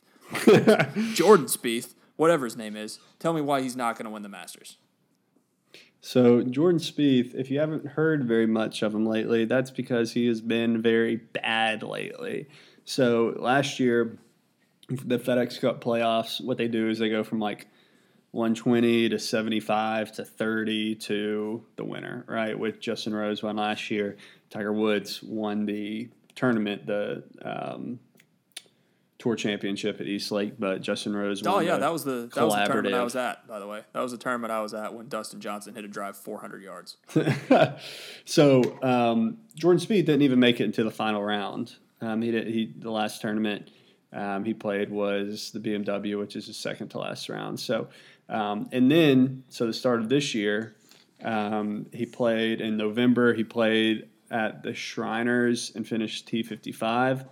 Then also in November, he played at Mayakoba and missed the cut in Hawaii, missed the cut at the Farmers Insurance Open. He finished T35 at the Farmers Insurance, finished T45 at the AT&T Pro-Am at Pebble Beach, finished T51 at the Genesis Open, finished T54 at the World Golf Championships Mexico, and that's a very limited field. I wouldn't be surprised if he finished in the bottom 5 there. I'm not sure exactly where in the field that was, but then he missed the cut at the Players this week. He shot 76 in the first round.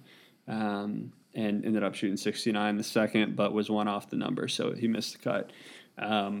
So basically, here's my problem with Jordan Spieth lately is that I think in the AT&T and the Genesis, he was one or two back in the third round. You know, like he was on the back nine in the third round, he was one or two back. And on both of those tournaments, he finished T45 and T51. I mean, he had two or three holes that just so listen, at the AT&T, round one he had a 66. Round two he had a 68, right? Like that's stupid good. Round three he had a 74. Round four he had a 75. I mean, that's way worse. That from the first round to the last round, it's 9 more strokes. At the Genesis, he went 64, 70, 70, 81. 81 in the last round. Just having a lot of trouble piecing rounds together consistently. Now, he's been really, really, really good at Augusta. He finished third there last year, finished third there, I think, in 2017, or second in 2017, and won in 16. So, I mean, he's crazy good at that course, and I would not be surprised if it brought him back alive. But that's just a warning. He hasn't been playing good.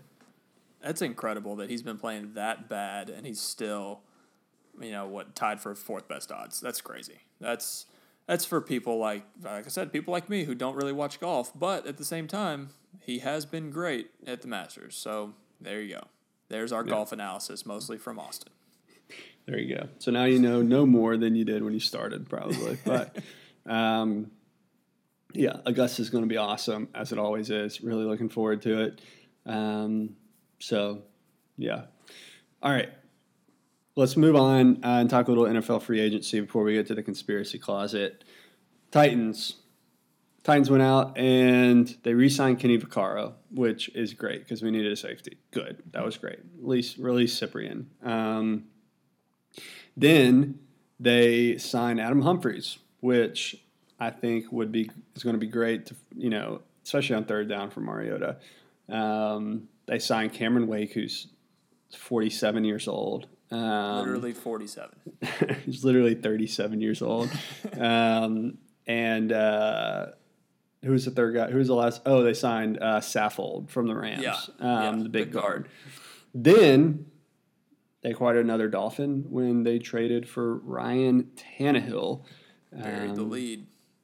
Buried the lead there. So what's your thought on the Tannehill move? I really appreciate it. And this is coming from, I'm probably the last person in Nashville who is a full-fledged Marcus Mariota supporter. I think he's really good. I think if you put him in an offense that fits his game, he could be a franchise quarterback. I think the Titans as an organization have refused to do that. My thoughts about that have been noted in this space before. At the same time, I don't think Marcus has ever played 16 games. He notoriously gets hurt. This past season he got hurt at the worst possible time, but we have just seen him over and over not be able to play a full season. So the Titans have refused. They've refused to play an offense that fits Marcus Mariota's skill set. Second, they have been unable to get a decent backup quarterback. I mean, you're looking at Charlie Whitehurst and Blaine Gabbert, and Luke Falk didn't even make the team last year. I appreciate them actually investing in their backup quarterback. Is Ryan Tannehill good? I don't know. I don't really know.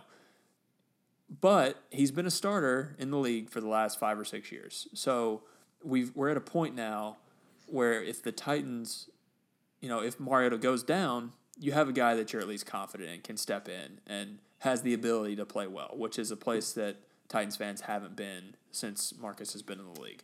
So I appreciate it from that point of view. Now, if they're bringing in Tannehill to compete for the starting job, which John Robinson said they were not, the GM said that Tannehill was not challenging Marcus for a starting spot. If that's true, then I like it. If they're actually thinking that Tannehill might be the starter on this team, then I do not like it at all. But I think you got to take Robinson at his word. You trust Marcus to be a competitor and be a guy who's confident in his station with the team and just come out and trust that now we have a good backup. So you can run more. You can take the risk of getting hurt if you need to because we have a guy who can step in for a couple of games. So I appreciate that. I like that move. I like the Saffold move. I think he's good. I don't understand the Cameron Wake move. You needed a pass rusher and you went out and got a guy who's 100 years old, but whatever, maybe it'll work. That's the extent of my Titans thoughts. I don't know. That's more Titans talk than I thought I was going to do in March. Good for you. So, yeah. My eyebrows are raised. My eyebrows are raised on this move. I think it's great for the simple fact that if Mariota gets hurt, you got a more capable backup than Blake Gabbert, which you alluded to. I also think it's going to put pressure on Mariota that if he comes out and has poor performance, you have a capable backup that could potentially come in and replace you. I think that's the honest truth, is it's going to be more of a competition. And in fact, let's say Mariota, he hasn't been very durable. So let's say something happens and he gets hurt. Hopefully not, but let's say it happens. And Tannehill plays really well in the 4 or 5 games that he's out. I don't know if Mariota gets his job back, right? That's the part I'm dreading because you're right. I hope we don't go down that path because I'm really rooting for Marcus. I think he's good, but that could very easily happen. Same. I hope Mariota has a great year. We signed him to a long-time contract and we're off and running. But the truth is we've got a pretty good team right now around whatever quarterback we have. So whoever can get the job done, listen, I'm all for it. So, yeah, man. I did not think we talked that much Titans. An interesting Titans move. Can you believe that? Man, if I would have told you that it shocked me when I heard it. I was like, what happened? They traded for who? They did what? Wait, no. What? That's exciting. The Titans don't do exciting. I know. I mean, by the way, the fact that Ryan Tannehill qualifies as an exciting move for your franchise is rough. It's a rough spot. I was talking to somebody about this the other day, and the honest truth is I'm glad that they're being aggressive. I'm glad they're not just sitting back and saying, this is our team, we're going to draft, and, we'll see where it goes.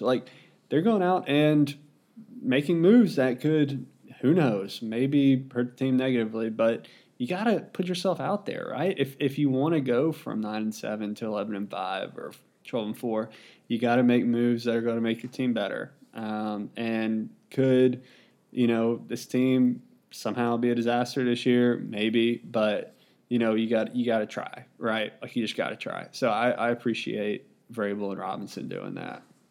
Absolutely. And speaking of going out and making moves to make your team better, what is going on in Cleveland? Man, traded for Odell Beckham Jr. So they've got the Team LSU. Did Will Wade play a part in them bringing OBJ to Cleveland? I think Will Wade, he may be on the market and available for hire pretty soon. So if not, he could be. Maybe. So, yeah, the Browns bring OBJ to Cleveland. He'll play with Jarvis Landry there. Great move by them. I mean, they're the favorites to win the AFC North this year, which is awesome. It's crazy to think that, about 6 months ago, we were waiting for them to open up those fridges, for them to win a game. And now they're picked to win the AFC North. It's crazy to think about. But, talking about being aggressive and talking about going for it, that's exactly what they're doing. They've got a quarterback that's under a rookie contract, so they're able to spend money elsewhere, and they're taking that opportunity. So I really hope it works out for them. If the Titans don't win it this year, I hope the Browns do. That's the honest truth. I agree with you. I think it's fantastic that the Browns are being aggressive. They have good players, and they're going out and they're getting more good players. It's good for the league. It's good for Cleveland fans. That being said, I will believe the Browns make the playoffs when they announce the kickoff time for the Browns playoff game. Browns fans can't have nice things, just like Tennessee football fans can't have nice things. The reason is that the Haslam family is directly involved with both operations, and they are a joke, and they need to go to prison because they were robbing truckers out of their overtime pay with their truck stop business. That's a aside for a different podcast, but whatever. I'm rooting for the Browns. I hope they do well. I don't believe they will because they're the Browns. There you go. And that is all the informal NFL coverage we have for this pod because we have to get to the conspiracy closet. Yep. This is a part of the pod that you all have been waiting for and hopefully have just fast forwarded to right here. But this topic we've had this week, or we're going to have this week, is one that Sam brought up a couple of weeks ago, and we've tabled for a while just to let simmer in the oven, just to let marinate a little bit. And now we're bringing it out and sharing it with you guys. And that is the age-old question, talked about for centuries. Is the earth flat or is it round? Is it flat or is it round? Sam, I know you've done bukus of research on this topic. Obviously. So I don't think this calls for the mythological creature expert / Hutter to be brought in on this topic. So I will give the floor to you. Okay, so I have done approximately 90 minutes worth of research on this in the form of one Netflix documentary. So a couple years ago, it might have been last year, I don't remember, but do you remember when it came out that apparently Kyrie Irving believed the earth was flat? Like that was a thing. Absolutely. For a little while on NBA Twitter. And then I think Draymond was like, yeah, sure, maybe it's flat. It's a thing. Like people believe it. I just thought it was ridiculous. I thought it was crazy. I don't understand, I didn't know anything about it. I thought it was just stupid people being stupid, basically. So I watched this Netflix documentary, and I didn't know what their angle was. Like, I didn't know if it was, let's point and laugh at the flat earthers, or if it was, this is why flat earth is real, conspiracy documentary, go. It was neither of those things, which was interesting to me. But the long and short of it is that there are a significant portion of people in the world, specifically in the United States, who legitimately think the earth is flat. And the idea is that instead of the sphere that you see, it's like so think about it as like a round tabletop. I'm sitting at a round table now, so this is going to be easier for me to visualize than the people listening. It's a round table. In the center of this round disc is the North Pole, and it's round and it's in the center. At the outside ring is a wall of ice that is the South Pole, quote unquote, as we know it. People who believe the earth is round would think of that as the South Pole. It's a wall of ice that, its circumference circumvents is around the whole thing. The sun is just hanging there about halfway between the North and the South Pole, so on what would be the equator. And it just kind of hangs there, suspended, and goes around the whole thing. So, when it's on the other side of the disk, it'll look like night to you because it's too far away for you to see. And that would also mean that in the center, it's colder, and on the edges, it's colder. That's the idea. And I think they believe that the disk is like moving up, directly up, at like a really fast velocity for some reason, and that's why you get the effects of gravity. Like they don't think gravity is real. They think gravity is fake news, and the whole thing is just moving up. So when you throw something up in the air, the planet is coming to meet it. You're not, it's not falling. So that's the 30-second version of what they believe in. I want your thoughts, first of all, as an outsider. I'm assuming this is the first you've heard of this in any kind of, with any kind of background.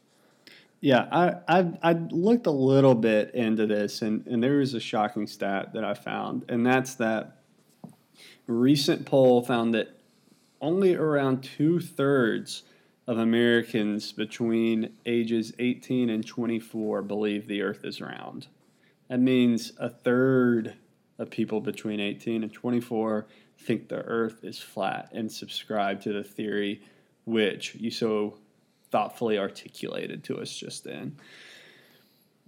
So, like, the theory of what you're saying, like, checks out, right? Like, theoretically possible, right? It's theoretically possible. Like, okay, if I throw a ball up straight in the air, it's going to come back to me because like stuff is constantly going up like an elevator, right?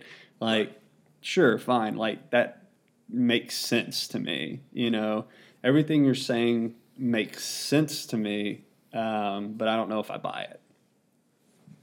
That's the thing is I kept waiting for so it's what it is. It's an alternative theory, right? For whatever reason you've decided that you don't believe that the earth is round, and this is a reasonable alternative. like they make models and sell them apparently. And when you look at one of the models, you see it, and it's like a dome shaped, and then the flat disc on the bottom is the Earth, and they've got all the continents on there, and the sun's like going around on a spindle. And you look at it, and you're like, okay, I can visualize that. That I could see that that's possible. Now, where they lost me is that there is all kinds of, first of all, photographic evidence. Like, if you're subscribing to the flat Earth thing, then you also subscribe to the we never went to the moon thing. You subscribe to NASA is just a crock of lies, and everything they put out is lies. It's an organization. To believe this, you have to believe that NASA is an organization that was founded and spends all its time and resources propagating lies. Like, that's why it's there, is because the government doesn't want you to know that the Earth is flat. Like, that's part of this. You have to believe that to believe this. You lose me there. So I'm sorry. I can't go quite that far down the conspiracy hole. There's also like a lot of physics that this just spits in the face of. So the first obvious thing is if the Earth is flat, then there's no curve of the Earth, right? So they did, in the documentary, they did multiple experiments. The first one was the same experiment that I believe the Greeks did like 2,500 years ago, 2,000 years ago, where you get in a boat and you go out on like basically the ocean or a sea, and you have a huge sail, and on the sail there are horizontal stripes. So the one they did, it was like a black stripe, then a white stripe, then a green stripe, then a white stripe, then a black stripe. So 5 stripes going up. And the idea is the farther away you go, eventually you will start losing stripes because the boat is like going across the horizon, like going over the curve of the Earth. And they did this experiment, and that's exactly what happened. As the boat went beyond the curve of the Earth, they start losing stripes. Like you lose the bottom one, then you lose the second one, then eventually you lose the whole thing. And there were these flat Earth people there who watched this with their own eyes. And then the lady interviewed them after the fact, and they were like, "Oh yeah, no, that's it's the heat bouncing off the water is what's causing that." Like, just complete nonsense. So there's a level of like just fact denial that I can't get over. And that's where they lose me. Like, as an alternative theory, you can see how it would happen until you start digging into it, and then it's just completely ridiculous. Sure. Yeah, so sort of in my reading, part of the reason behind the conspiracy is people say that the United Nations flag looks like is a flat Earth. It's basically the flat Earth model is what it looks like. Yeah, so that's part of the conspiracy. But I think basically what this comes down to is people sort of like the moon landing saying that like we're not going to be force-fed news and believe everything you're saying. We're essentially going to say like, you know what? I'm not going to believe this just because you said it to me. I'm just because I see pictures from space and just because people have always told me it's round. Like you know what? I'm going to stand against you and say that it's flat. Like the majority of confidence. Belief is the first form of proof, right? Like, isn't that what I said? Like that's what people are subscribing to here. They're just like, I'm going to believe this. I know it in my heart. Yeah. Right. Exactly. So this article that I was reading was talking about the 10 easy ways to find easy ways to prove that the Earth is flat. Just some of them, like you said, is ships on the horizon. That approaching ships do not just appear out of the horizon. They seem to emerge from beneath the sea, sort of just like you were talking about, right? Some other points they made is that you see further from higher up. Because you can see further on the curvature of the Earth.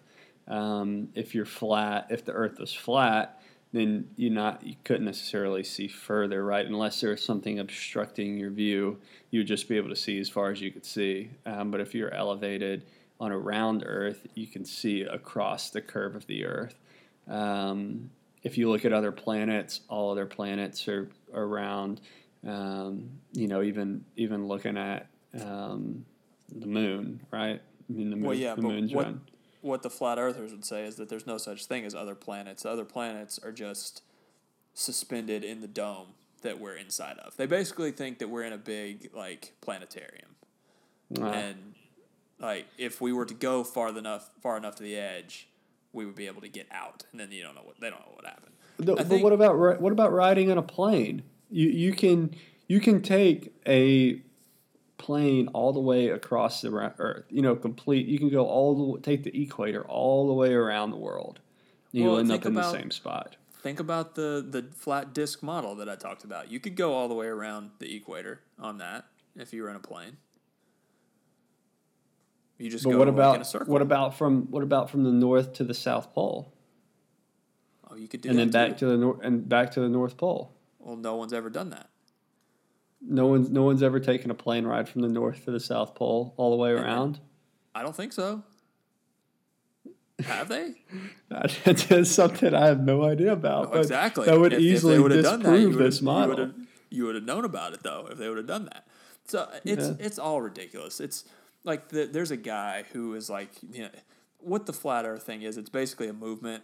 It's like a social movement, like a social media thing, and then like they have meetups. It's a group that these people are part of, and one of the leaders of it, I don't remember his name, but he was like he was the protagonist of this documentary, and he said that he was doing research on this like 5 years ago, and he saw someone say that like there's no flights across the ocean in the southern hemisphere because it would be too far. And if you go to a flight tracker, like you can see that there's no transoceanic flights in the southern hemisphere. And like he didn't pull it up, he just said that. That was a thing he said. And then they had like scientists that will come on and like give their takes on things. And this girl, she was probably about our age, like she was young, but she was some professor or something, I don't know. And she just pulled up like the Google flight tracker, and there was a plane going from Australia to like India across the ocean. Like, oh, that was easy. It's all, you have to like be willfully deny facts and things to believe this conspiracy theory, and it's just way too far for me. Like, I don't think the Yeti is real, but there's at least like there's not so much reality denial that goes into believing in the Yeti. Like you can believe in your heart that the Yeti is real, and I can't tell you that he's not. But you can believe in your heart that the Earth is flat, and I can tell you that it's not. And that's why this is not a very good conspiracy theory in my mind.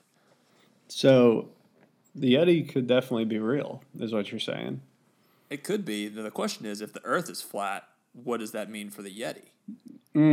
Man, that's something we can dive into next time, maybe. Our mythical creature hunter / catcher needs to weigh in on this. Yeah. So the Earth is round. It's definitely round. We can definitely say that we cracked this one. It's absolutely round. I wish we disagreed on this. It was a lot more fun when we disagreed. It was more fun when we disagreed, but this one, maybe we'll do a little more like a pre-pod prep and find one we disagree on next time, because this one's pretty straightforward. It's pretty cut and dry. Yeah. All right. So wrapping up this pod, like we said, we are going to do the informal bracket challenge on ESPN. So we'll get that link out. Please join us. We'd love to play you. And also reach out to us and leave us a voicemail at 615-669-2623, or you can just tweet at us at InformalUS.